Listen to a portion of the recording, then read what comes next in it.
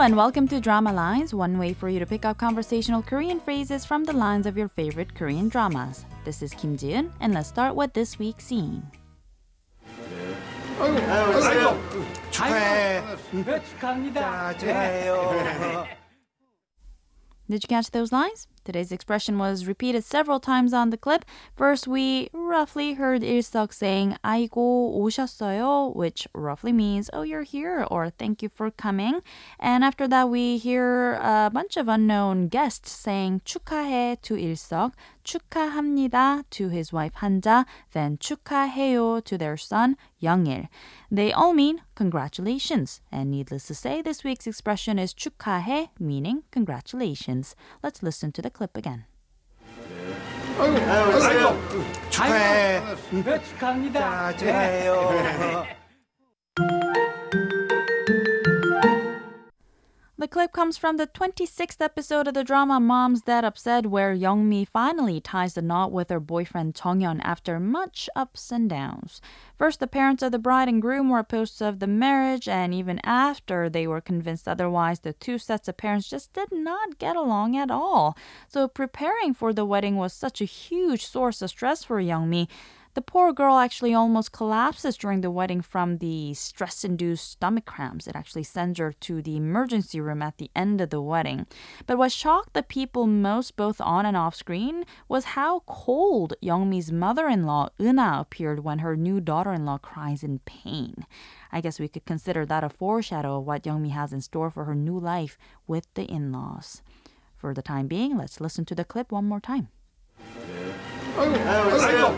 축하해. 축하합니다. 축하해요.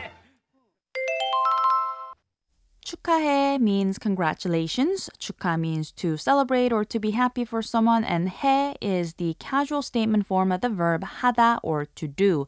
So 축하해 is the first person casual statement form of the expression 축하하다. And you can say it to your friends or those younger than you on various occasions. You can also specify exactly what occasion you're congratulating by adding the occasion in front of the expression. For instance, to say happy birthday, you could just say 생일, the Korean word for birthday, before saying 축하해, to say 생일 축하해. To be more polite, though, there's an honorific word for birthday, which is 생신, and you should use that in front of the honorific form of 축하해. For example, 생신 축하해요 or 생신 축하드려요. The Korean word for graduation is 졸업. So when you're congratulating someone for graduating from school, any type of school, you can simply say 졸업 축하해, 졸업 축하한다, or 졸업 축하해요. You can hear this everywhere around February and March in Korea because that's when school years normally end here. To congratulate someone on their engagement, you can use the word 약혼, meaning wedding engagement, and say 약혼 축하해 or 약혼 축하드려요. And of course, the word for wedding is 결혼. So you can say 결혼 축하해 to your friends or those who are younger, or 결혼 축하드려요 to be more polite. Now, in the case of the clip from the drama, the guest is congratulating the parents of the bride at the wedding. Although on the clip, the guest simply said 축하해 and 축하합니다, the most polite thing to say to the bride's parents would be 따님의 결혼을 축하드려요. And to the groom's parents, it would be 아드님의 결혼을 축하합니다.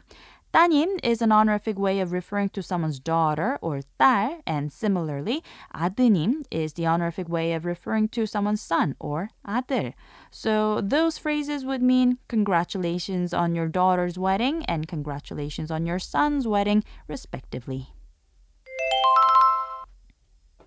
축하해. 축하해. 축하해. We've got more to come on the expression 축하해 the next time, so don't forget to tune into the next Drama Lines. Bye for now.